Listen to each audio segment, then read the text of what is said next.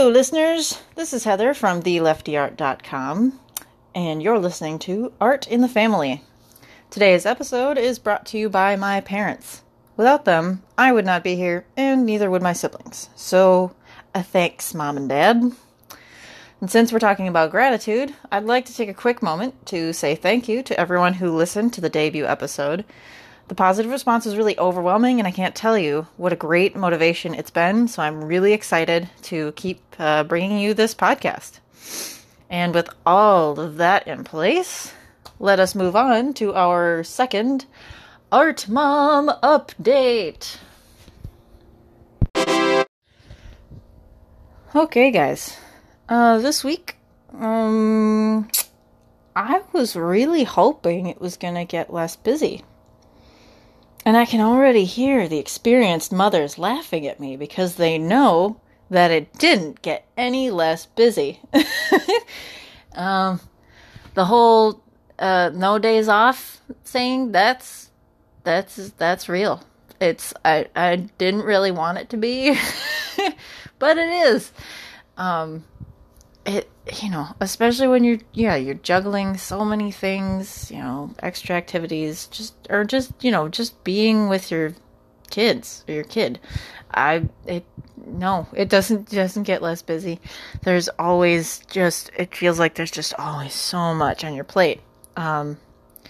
So that's a reality I'm trying to come to terms with this week, as well as my son's desperate need for my attention, especially when he's teething this week, so he needs a lot of extra comfort, which is I know is totally normal.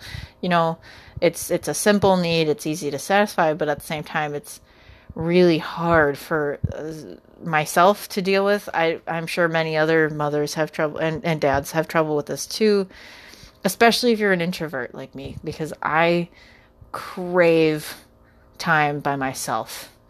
I just want to shut everyone else out. I just need to not be social.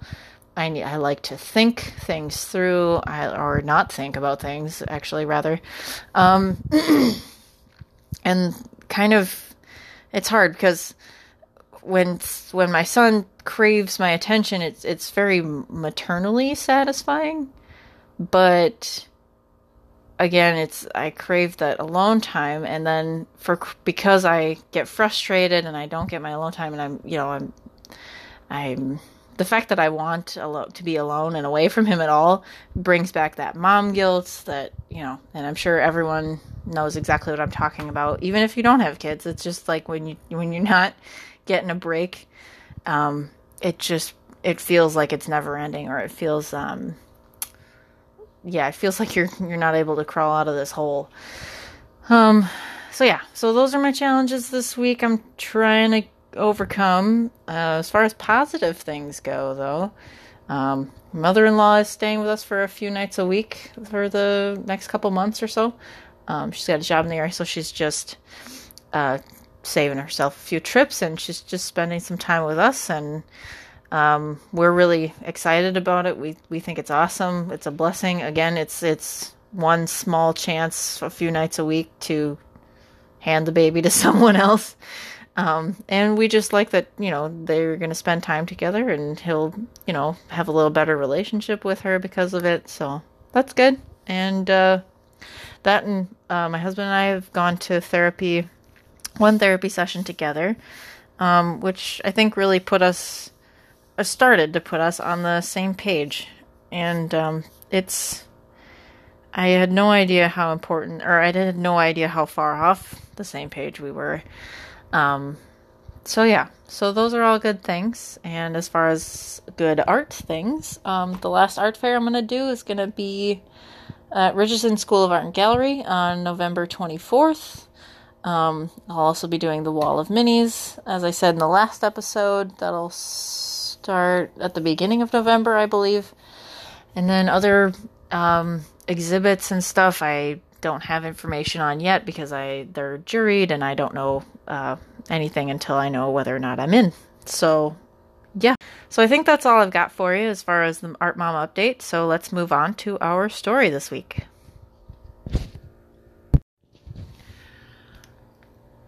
Full circle. Bud was a funny kid. He was always horsing around with his friends, watching his favorite cartoons, collecting action figures and comics. He was also always drawing figures just like them. He also had a serious allergy to school. All of the rules and lack of creative stimulation just didn't suit him. Fortunately, he got away with enough shenanigans at home that it balanced it out.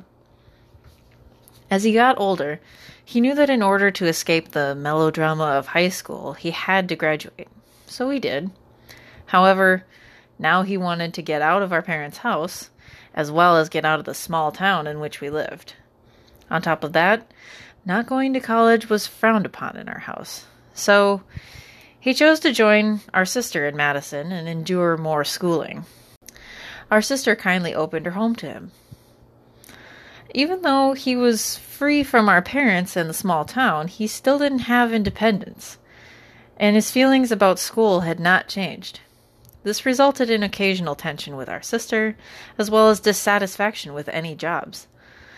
After 2 years, he had completed a graphic design degree and acquired many useful marketing and computer skills, but he didn't seem to have any desire to apply them to anything. In fact, he was finding that he didn't really care to apply effort to most parts of his life. He was feeling stuck. He tried moving to a new apartment with friends. He tried changing jobs. He tried new relationships. However, somehow he still felt like he lacked a purpose.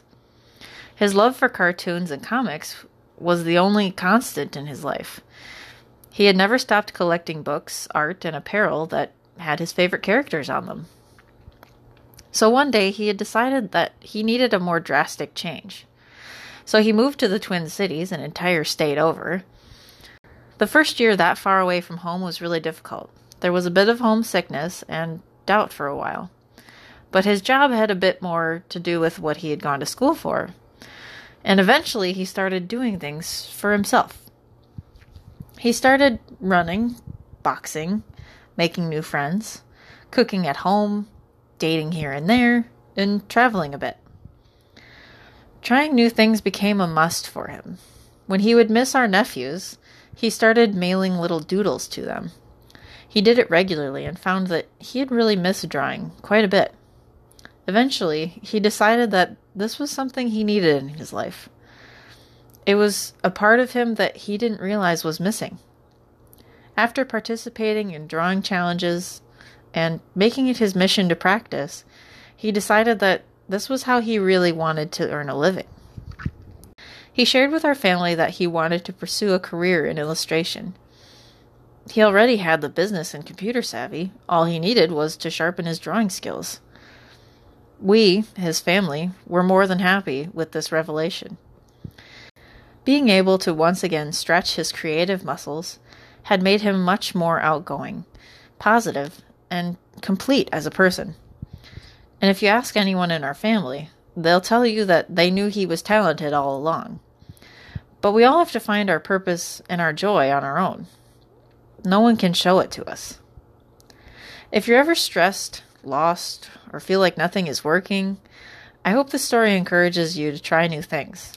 Trying a little of everything is the fastest way to find yourself. Getting to know you is always worth the effort. Thanks for listening today. If you have a story about finding your way back to your passion, feel free to share them with me on the Lefty Art Facebook page. If you want to learn more about Bud, you can find him on Instagram at Art of Bud McLeod. So BUDMCLEOD. I'll see you next time on Art in the Family.